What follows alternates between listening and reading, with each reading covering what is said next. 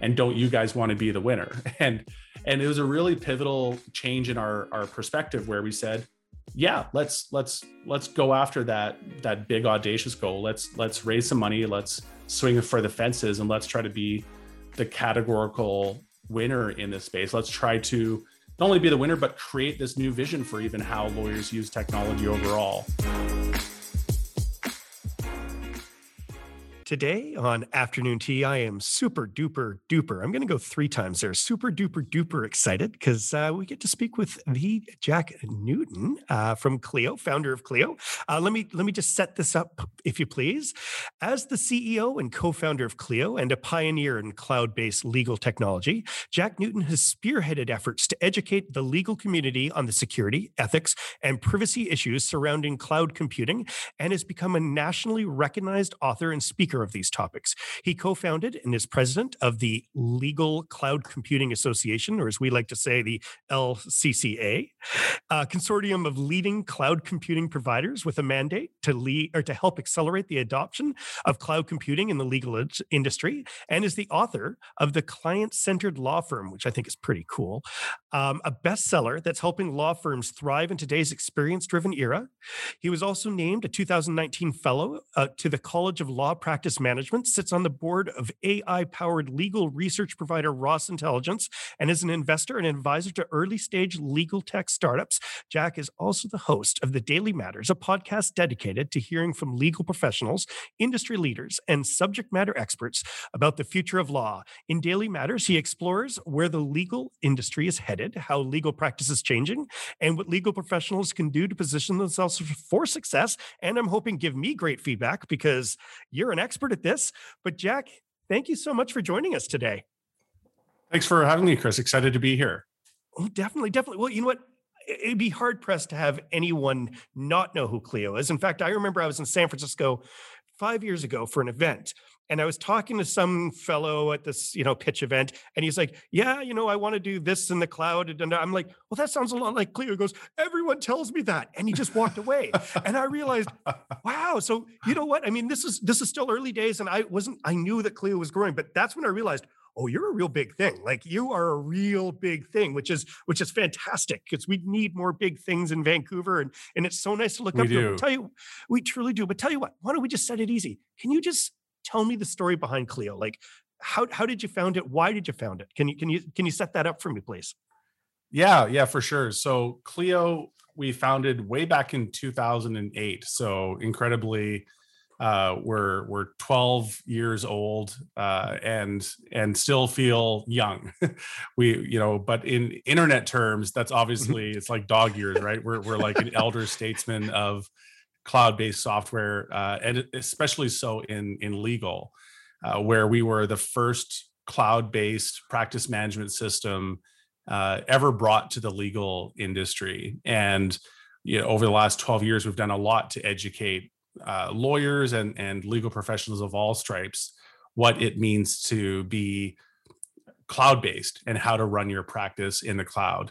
And way back in 2007, when Ryan Govero, my co-founder, and I had the light bulb go off and had this idea for Clio, it really orbited around a few things that were brought together, like a lot of startup ideas, with some amount of serendipity in the mix. So we saw, on one hand, cloud computing emerging as this technology trend in 2007 that we saw was inevitably going to transform every industry on the planet. It's just one of these, technology transformation waves, like mobile computing, like the original PC.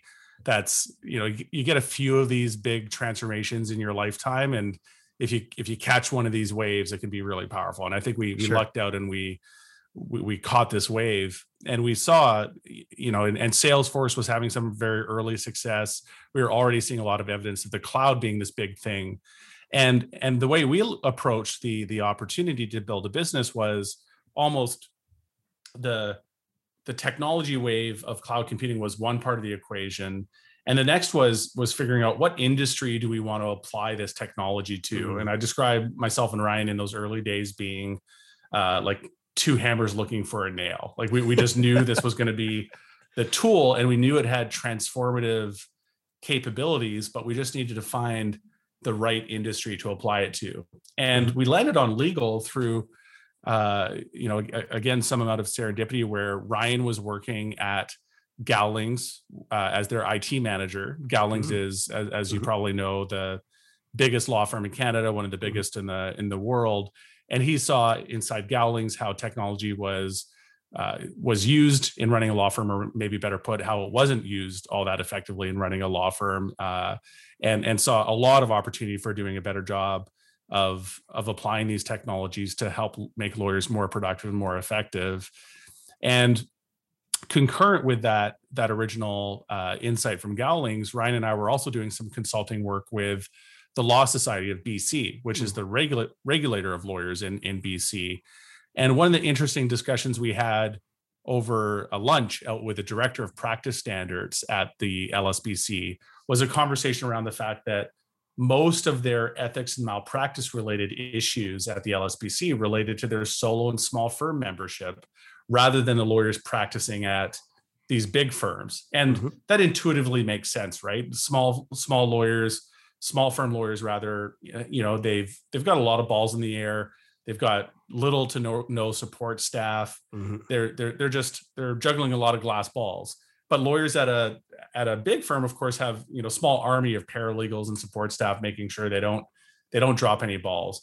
So the opportunity we saw was to help bring these cloud technologies to bear for solos and small firms, and help make them run their entire practice effectively, efficiently, help them avoid malpractice and other related issues, and to do it for a low monthly subscription fee. And this was back in the day where you were up against all the on-prem incumbent competitors, and we just had the usual cloud advantages. We had low cost of ownership, we had more accessible tools, it was easier to use.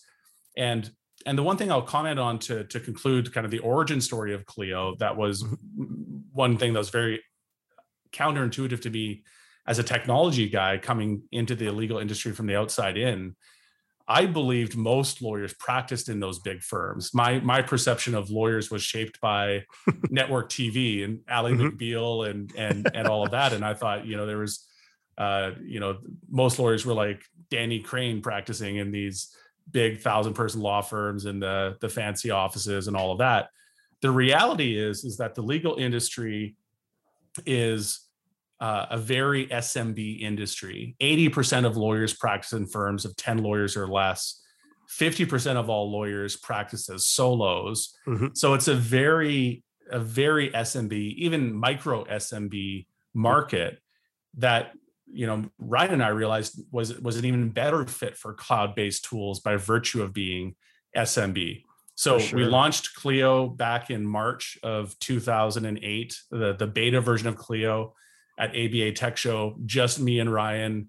So we're actually this month in March celebrating the anniversary of launching that beta, incredibly 13 years ago. Congratulations. And yeah, fast forward 12 or 13 years, and Clio is now a 550 person organization, still headquartered here in Vancouver, but with offices in Calgary, Toronto, Dublin, and Los Angeles. We're planning on adding 250 people this year. It's the most widely used cloud-based practice management system in the world now, with over 150,000 users worldwide. And we've got broad ambitions to continue transforming the legal industry. So even though we've been at this for 13 years now, we in a lot of ways still feel like we're just getting started. Still a lot of problems to solve in the industry, you're saying there. Lots of problems to solve, lots to be done in terms of more fulsomely bringing, not just the tools, but the whole client journey and the workflows you have with clients into the cloud. And I think what we've seen, thanks to COVID, is that whole process has been really dramatically accelerated. We've seen for sure 10 years of transformation happen in 12 months. And we're being looked to by the industry as someone that can help them navigate this period of change and help bring what has been a very on premise, a very bricks and mortar, a very face-to-face kind of industry, and bring that to a more internet-based world. Very cool. Very cool. So first off, the date makes me interested. 2008. Because this is actually a common theme of the people with whom I'm speaking to at the podcast is 2008 seems to be a very good year for Inception because of obviously, not just cloud computing, not just the centralization of, information and the demand around that, but also because that's when the economic crisis hit and things changed. Did that have any inflection point on that too? Or was this just the technology's right, let's do it? Was there anything with that as well? Yeah, 2008 was a good vintage. There's a lot of great companies founded around then, and yeah, you rewind to 2008, and just as a time capsule, Y Combinator had just started up, just getting its first cohort of companies out the door, like Dropbox. The iPhone was just released, and the world back then, all of our customers were using BlackBerries, and our number one feature request was to develop a BlackBerry app, which thank God we never invested the cycles in developing. So a very different landscape. And by the way, I remember the challenge of raising money back in 2008, 2009. And I'll tell you a little bit about the journey Ryan and I went through in 2008, 2009, where we really first started out wanting to bootstrap this thing entirely, and had really subscribed to the notion that David Heinemeier Hansson and Jason Fried popularized around their 37 Signals company and Basecamp, and this viewpoint that they advocated for really effectively, which was you don't need anything other than your customers to support your business and scaling. They had a very anti-VC view on the world, to put it in less profane terms than they do. And Ryan and I had really signed up for that, and it really appealed to us. When we started Clio, we had very modest ambitions. We hoped this thing would eventually grow into something that would throw off enough money that Ryan and I could live off of it, and keep the staff count at 2. Like, we really wanted this to be a lifestyle business, and thought, hey, if we execute well, this thing could throw off, $200,000 or $300,000 a year. We'd have some left over after expenses, and he and I could have a great lifestyle business that would be successful. When we started to hit this initial traction in 2008, we started thinking about going after the market opportunity a bit more aggressively. And it was actually an early investor in Clio, a guy named Christoph Jans, who was a guy based in Germany that, this is one of my favorite stories about the Clio origin story, by the way, is, Ryan and I had decided that, like, hey, let's maybe pursue this a bit more aggressively.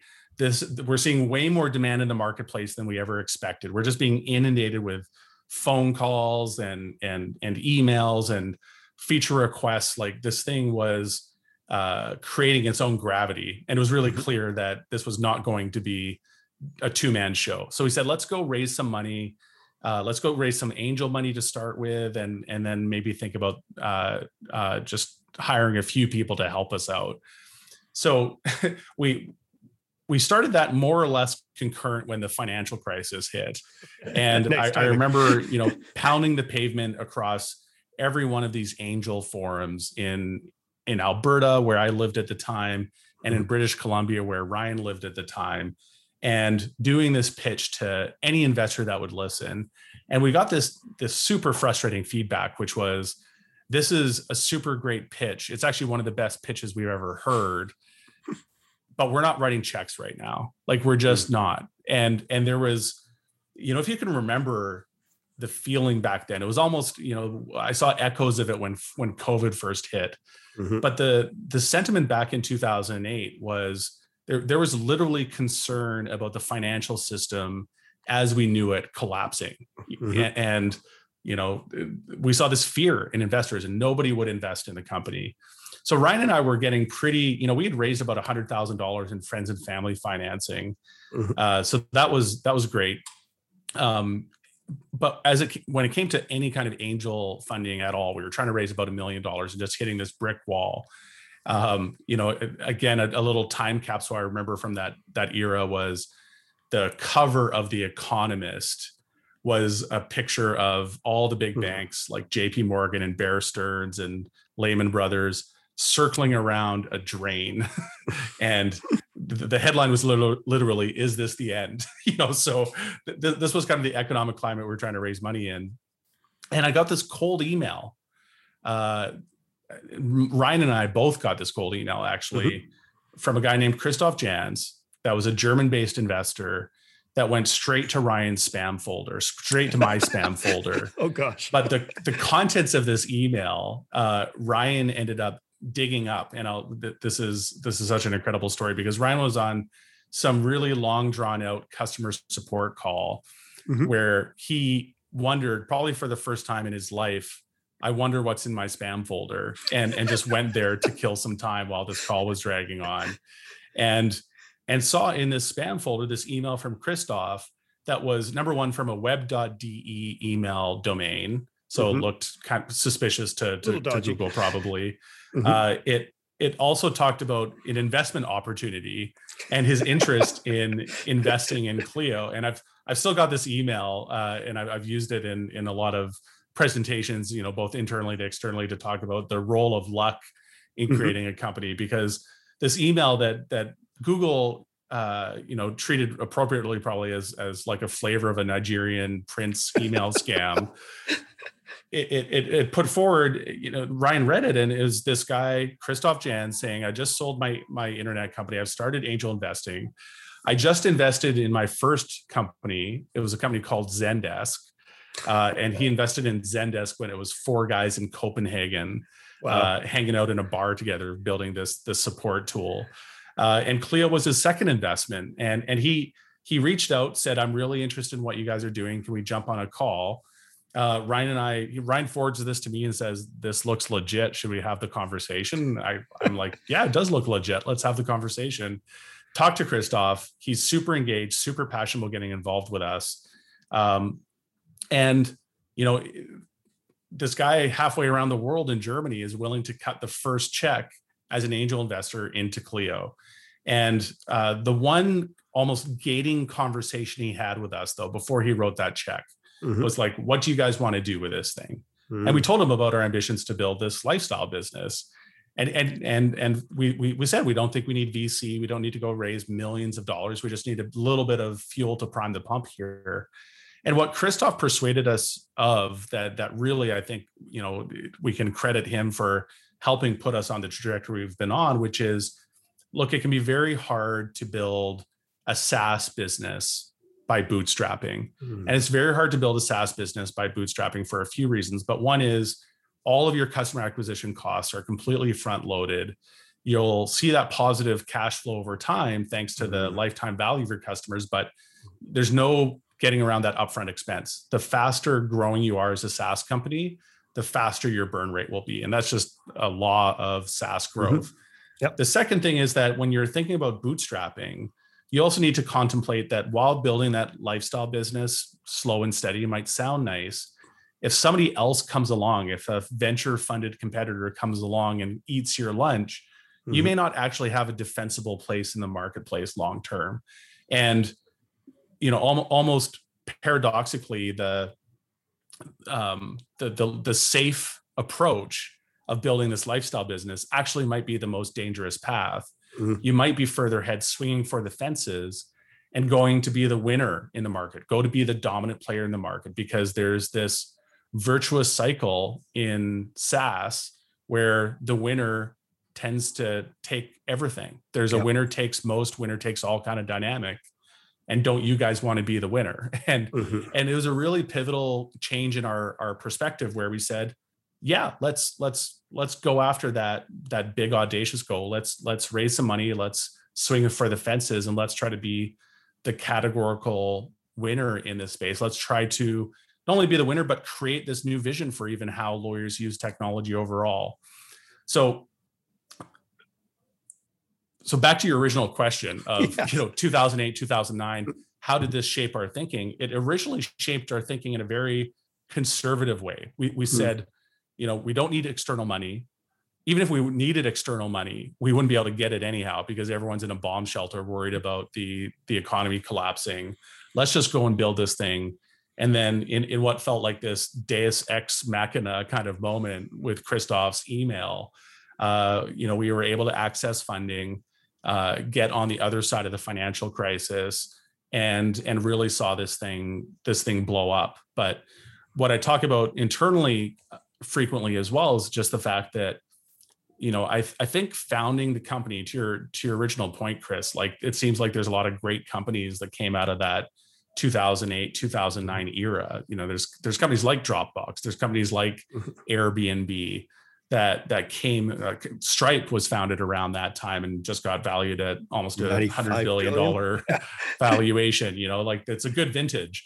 And I think what I've talked to with other founders from that era as well is that being born in a financial crisis like that instilled some grit and instilled some scrappiness in our organizational DNA that persists to today. And I think even when COVID hit and we had every right to get knocked on our ass as an organization, Clio was super resilient and, didn't miss a beat when it was just about a year ago to the day that we sent everyone home on March 13th.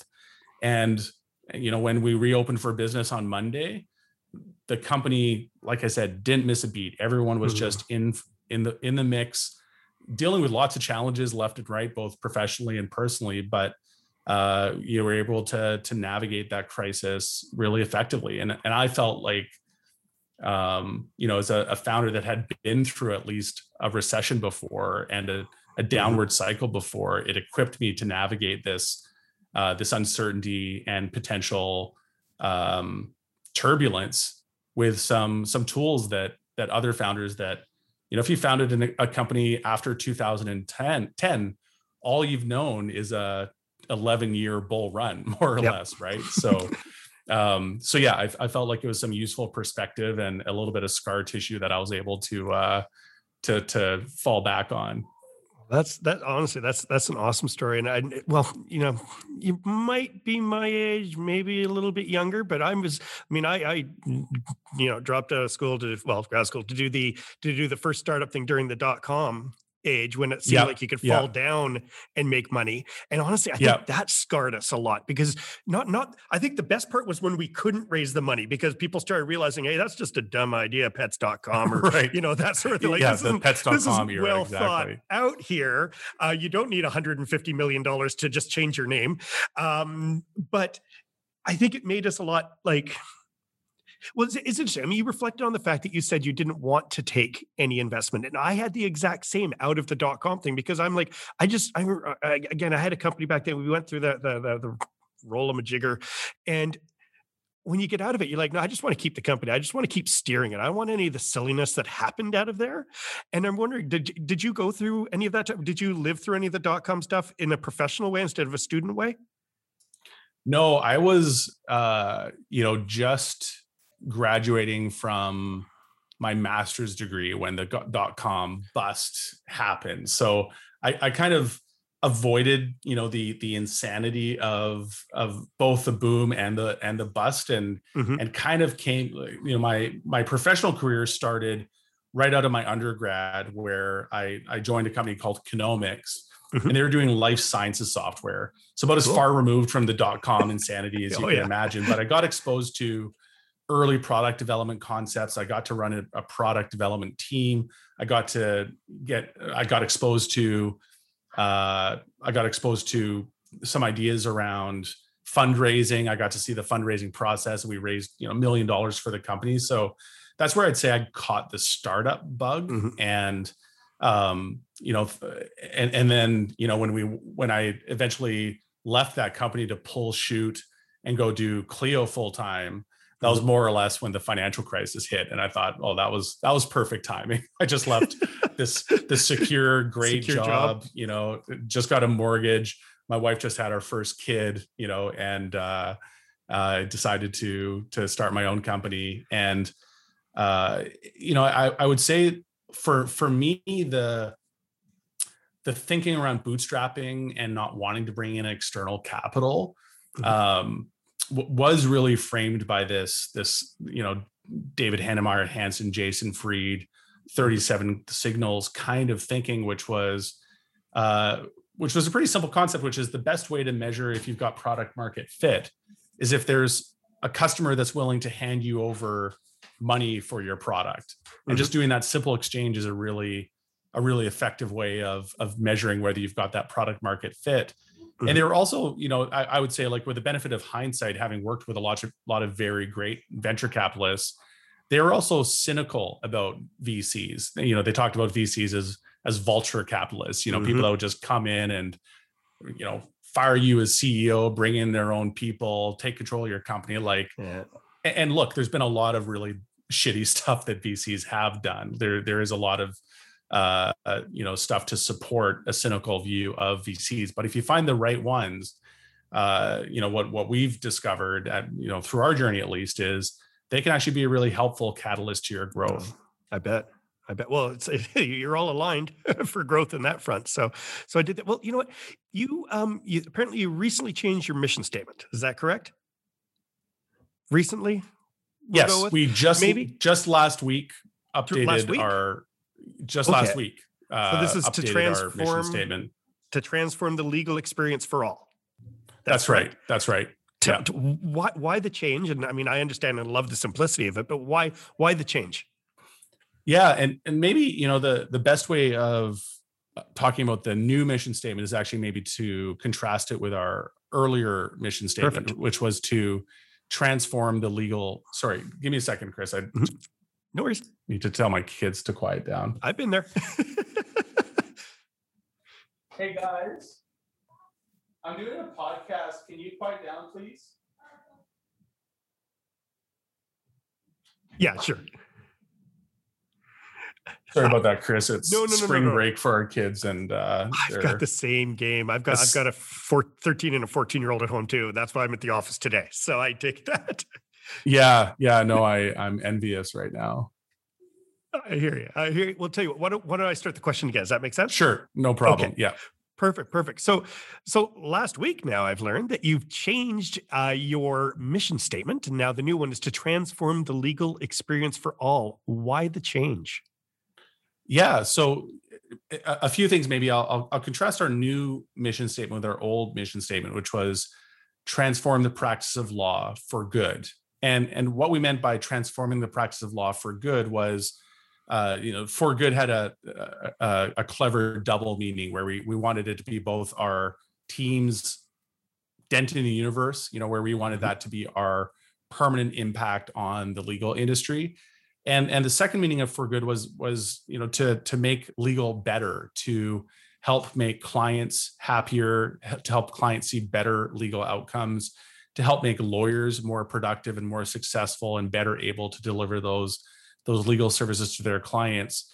And really, over the course of the last 12 years, and this was a North Star that's navigated us for most of Clio's journey to this point, I think what we started to feel was that, it was kind of mission accomplished. Like, we launched Clio in 2008, helped bring cloud computing to legal, helped see legal cloud computing rather be regarded as an acceptable tool for legal professionals to use in running their practice.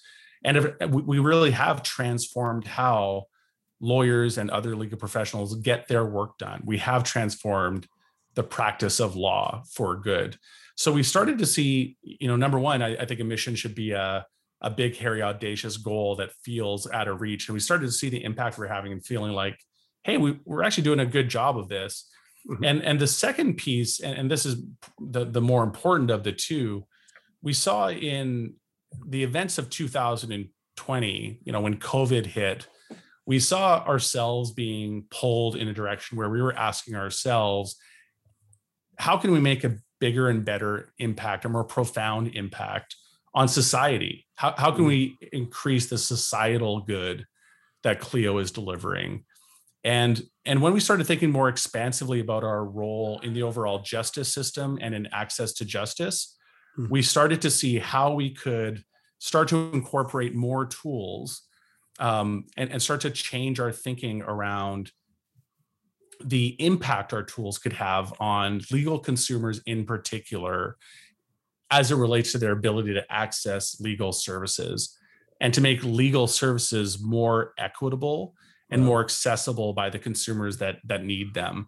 And that's really at the heart of, number one, some of the technology projects we invested in 2020. We, for example, partnered with the American Bar Association, partnered with the New York State Bar Association to help connect consumers with pro bono lawyers that would help them, free of any charge, navigate their legal challenges that related to COVID.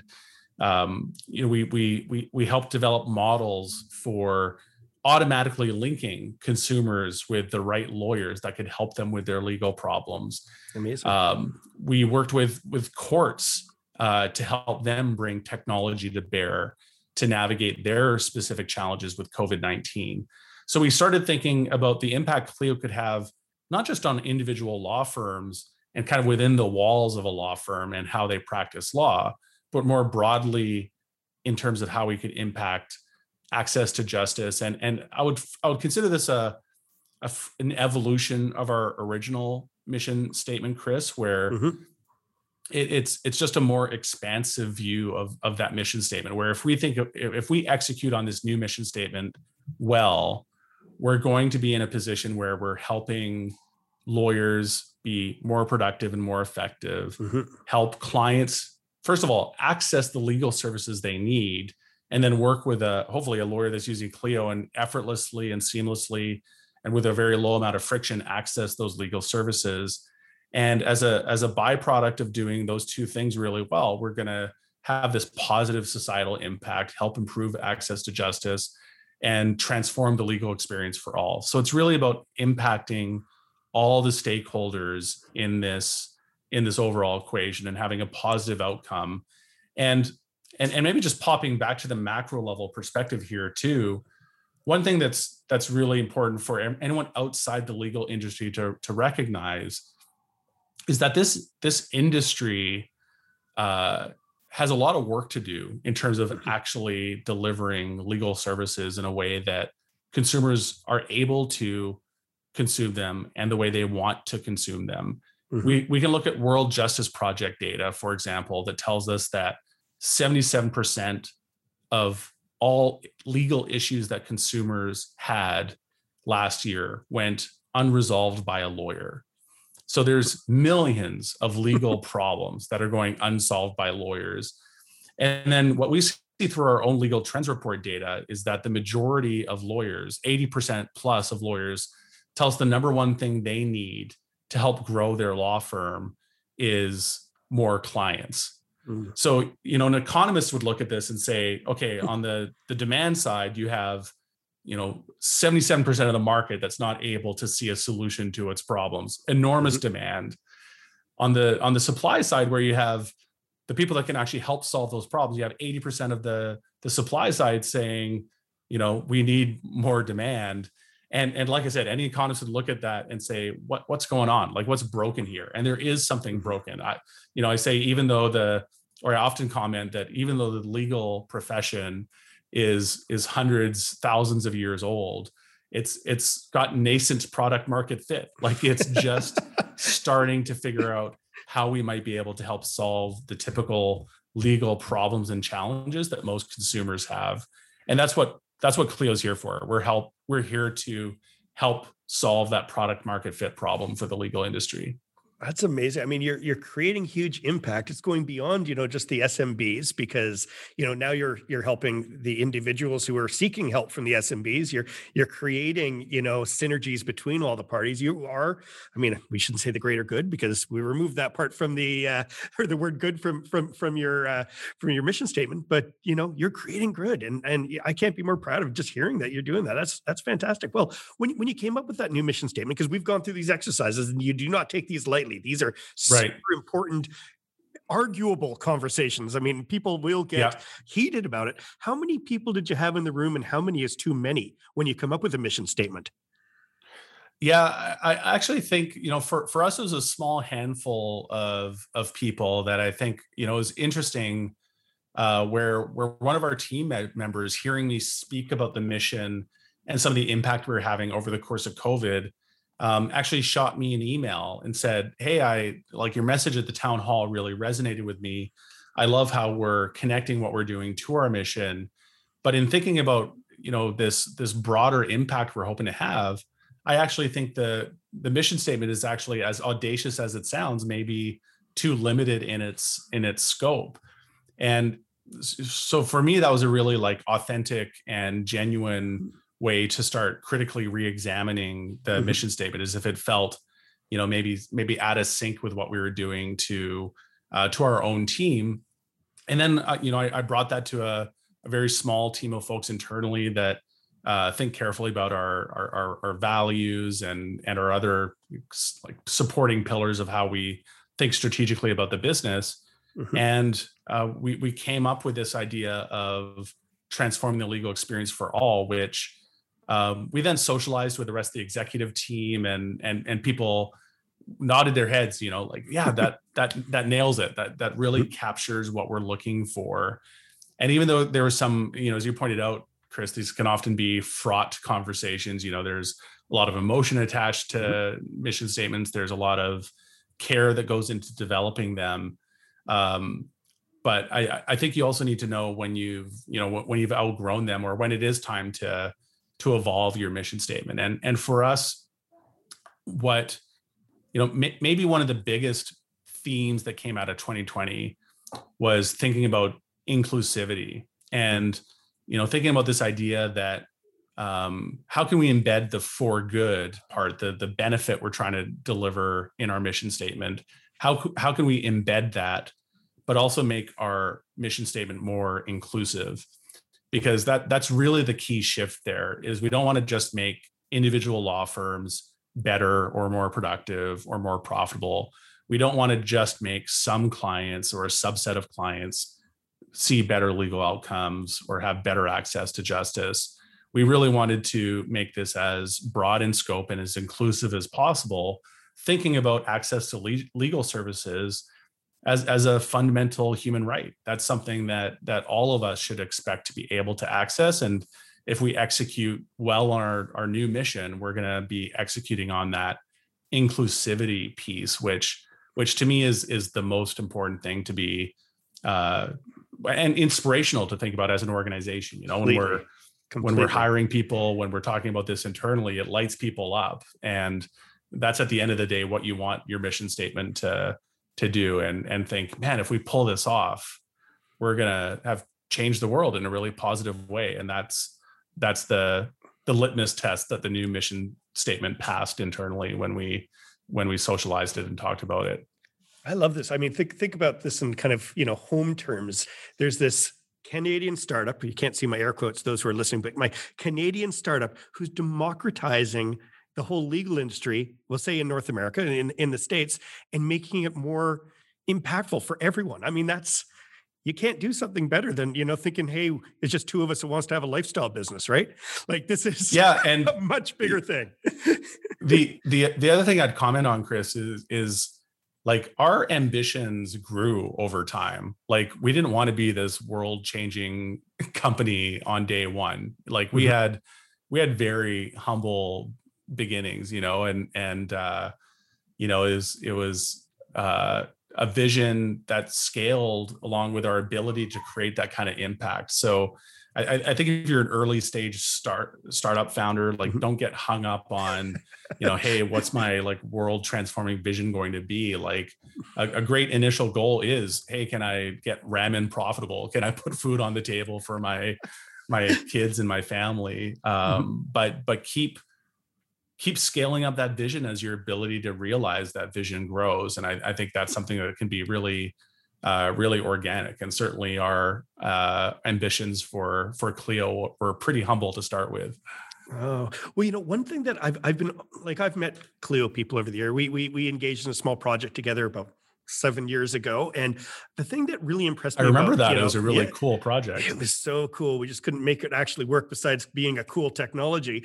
But Yeah. the thing is I was so impressed by George. Like all these guys you had, these people that were working with you, they were so good. Like you just talked to them like, oh, you know it. Like, you're a product person. You had all the questions like right away that it took us a month to evolution, this product. And I think you've surrounded yourself by Right. fantastic people, which I think is imperative. And I think as you grow, it's even more imperative. But the one thing that I just want to touch on was your office. Okay. So we had with video, the Vancouver iOS Developers Industry Association meetup. You hosted one of the best meetups we've ever had once. And the reason why is not just because your office is awesome, and it is awesome, is because you went the extra mile that everyone went, that's so cool. Because your office is just kind of, I guess it's close to BCIT would be a good way to kind of in between. Yeah, that's right. Vancouver. Just across the road from BCIT. Yeah. And there was no direct SkyTrain to it, but you met everyone at SkyTrain with a super nice bus driver who took everyone to your office, fed us really nice, had great meeting. We had, I think, was it Kevin was one of the speakers who gave a great presentation at the time, and it just blew everyone away. Like, honestly, I remember getting back on the SkyTrain, and there's about 20 of us, and everyone was saying how that was like the coolest experience. But here's a question now, that must have attracted a lot of attention for people that want to work for you. Do you need things like that now? Do you need to go the extra mile, or do people just go, hey, you're Clio, I want to be part of your mission? I mean, you're doing great things. And from what I hear, even greater things than I knew until now. I want to be part of the mission. Is that a much easier way to convince people now to be part of your mission? Yeah. I mean, I would say it's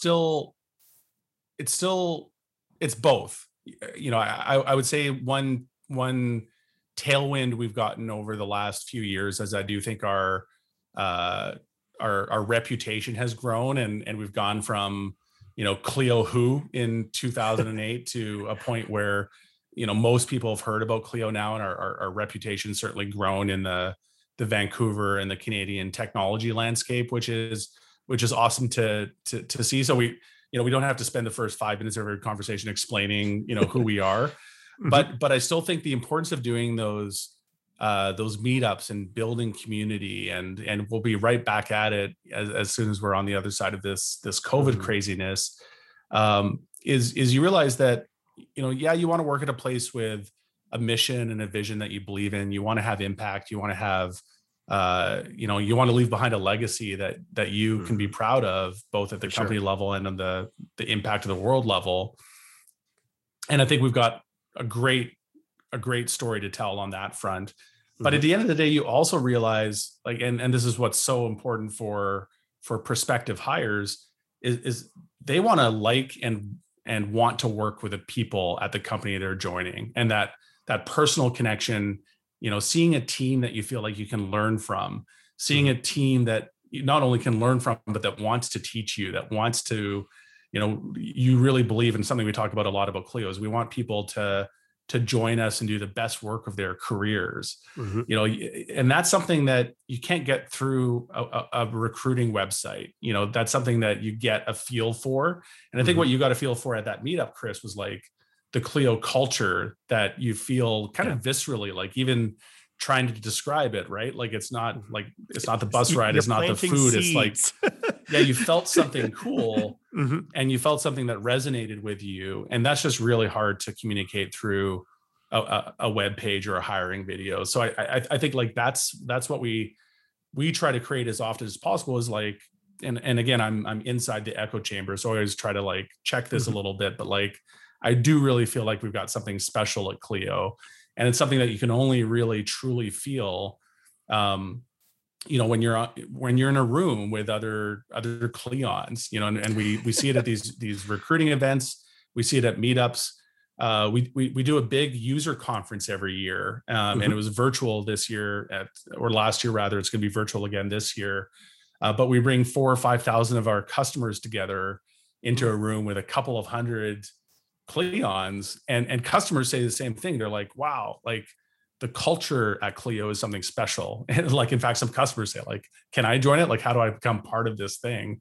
And it's something I'm really proud of, and it's feel lucky to have such an integral part of what makes us successful, I think, is the culture that you get little glimpses into, I think, at events like that meetup. Yeah, amazing. And the culture is so important. And the other thing I remember is thinking, okay, so you had like half of the building and IBM had half, I think it was IBM that had That's half right. the building. And I remember after the meetup going, I bet you IBM has less of that building soon. How much is IBM still there? And if they are, how much of that building do they have left? Yeah, so it's funny you mentioned that, Chris. We've talked about us doing this like hostile takeover of the building where initially IBM led us into one floor, and we've kind of been whittling down their ranks and reducing them to first 3 floors, then 2 floors, then 1 floor. And as of last year, actually, Clio has that entire building, and 1 floor in the office building across the road from it as well. So, our office space requirements will obviously be, much changed post COVID, but it's not because we've got any reduced headcount. We've actually got more people working for us now than when COVID hit. But just because we'll be using our offices in a different way, and supporting more remote work and supporting more flexible work arrangements and so on. But yeah, we've got our Burnaby campus and future expansion area secured. That's for sure. Well, I'm pleased to hear that. I just don't want to hear you guys have a Clio song like IBM had a song in the 50s, right? That's not going to happen, I assume. No, I promise no Clio song, not under my watch at least. Okay, well, I could be slightly disappointed. Okay, well, I got one last question for you, and this is kind of the theme of what we're trying to do in terms of understanding business in Vancouver. But you are a University of Alberta, go Edmonton, rad, an Oilers fan. Okay, I get it. Yeah. I get it. You're destroying us, so I understand that. And I've read that your favorite restaurant, and I'm going to butcher this, I apologize, is Tan Tan Oriental Noodle House in Edmonton. That's right. So, Tan Tan Oriental Noodle House. You're close. Perfect. I'm getting there. And why? Yeah. Oh, sorry. No. I was going to say, and their beef satay soup in particular is like the best food on the planet. Yeah. Okay, next time we're in Edmonton with the team, I'm definitely going to take them. There. Oh, so that is good. Yeah, I'll send you the list of things to order. Fantastic. But here's the question. Why is Clio set up in Vancouver instead of Edmonton then? And would Edmonton have worked the same? Yeah, so great question. So I'll rewind all the way back to 2008. And when Ryan and I were founding Clio, he had actually relocated from Edmonton to Vancouver. And one interesting little factoid about me and Ryan is we actually have known each other since we were 8 years old when we met in grade 3 in the playground at Rio Terrace Elementary School in Edmonton. We became friends, eventually best friends, and decided a long time ago that we wanted to start a business together, and played around with a bunch of different toy businesses over the course of junior high and high school. Ryan ended up going to Vancouver for his schooling. He went to SFU to get a kinesiology degree, and I think he's still trying to figure out why he got a kinesiology degree, and then on to UBC for his MBA. And as he was wrapping up the MBA was when him and I started cooking up this idea for Clio. And I had, finished up my master's degree in machine learning at the U of A. And, eventually, so we started building Clio completely distributed. So for the first year and a half or so of building Clio, I was in Edmonton, Ryan was in Vancouver, and we actually made our first handful of hires over the course of 2008, 2009, with people working from home. So one way to think about this is we were like 12 years ahead of the curve on this distributed work trend that is all the rage right now. With like, we had people working in Powell River, we had people working at home in Edmonton, down in Calgary, and so on. But something we felt when we hit around 10 people, hiring them under that kind of regime, was that it was really hard to instill culture. Like we wanted Clio to have this really strong culture. And we actually felt in the team we'd hired already, there was this really strong culture, but we weren't sure how to scale it to 20 people, to 30 people, to 100 people, and felt like we needed an office to do that. And then, the thought process we went through back in 2008 was, all right, we need to pick, or it was 2009 actually, we need to pick a city that we're going to locate this thing in. Which city is it going to be? And built the pro con matrix for Vancouver and Edmonton. Mm-hmm. And there's two factors that really swayed toward Vancouver. One was we were trying to raise venture capital, and getting a VC to get on a plane from San Francisco to Vancouver is a whole lot easier than getting them on a plane to Edmonton. At the time, there wasn't even direct flights. And getting a VC into a -40 Edmonton winter could be a deal-ending proposition. And the second piece was talent. We just knew that we wanted as large a pool of developers, designers, other talent available to us in as possible. And Vancouver had an edge on that front. But so I moved my life and my wife and my kids from Edmonton to Vancouver. We're here on the North Shore now and loving every minute of it here. But we still got a big team back in Alberta. So we've got still about 10 or 15 employees in Edmonton. We founded an entire office and a development center of excellence in Calgary. And we have a huge sales and marketing office in Toronto. And something, maybe a scaling lesson I would share to conclude on. I think any Canadian company that's thinking about scaling to hundreds of people or beyond needs to think about a multi-city strategy in Canada. And today more than ever, the particular city that you call your quote unquote headquarters, doesn't matter as much as it used to. And you can get Canada's just got a phenomenal talent base, and it's a great place to build a world-class company. That is an amazing note to end on, because I agree. Canada is an amazing place to build great companies. And thank you. I mean, honestly, thank you. This is such an interesting conversation today. And, I'm nothing but, I feel proud. I shouldn't. I mean, I'm not part of Clio, but I'm part of Vancouver, and I'm part of the ecosystem. And to recognize, absolutely, the huge gravity, as you put it, that was been created by Clio. It creates huge opportunities for the rest of us. And you should be proud of, what you've created for all of us in Canada. So thank you, from one to another. Yeah. Well, thanks for the kind words, Chris. And thanks for being part of that ecosystem, because it is really an ecosystem at the end of the day. And, we want to we want to be part of planting the seeds of the next 10 Clios. So, I think that's, something I'm always keen to do in whatever way I can help support that goal. Beautiful. Well, Jack, thank you so much for joining us today. Thanks for having me. Ahoy, afternoon tea listeners. If you got this far, I assume you liked this episode, and that is awesome. Thank you. In such a case, please rate and review Afternoon Tea Podcasts and subscribe on Apple, Spotify, or wherever you get your podcasts from. Afternoon Tea is a podcast focusing on the business of technology in Canada. We do have some great guests lined up for future episodes, but we'd love to hear your thoughts too. Please do let us know who you think should be on the show. You can do so by emailing me at podcast@ttt.studio. That is podcast, podcast, at TTT, that's 3 T's, .studio, STUDIO. You will notice there is no .com because we are that sophisticated.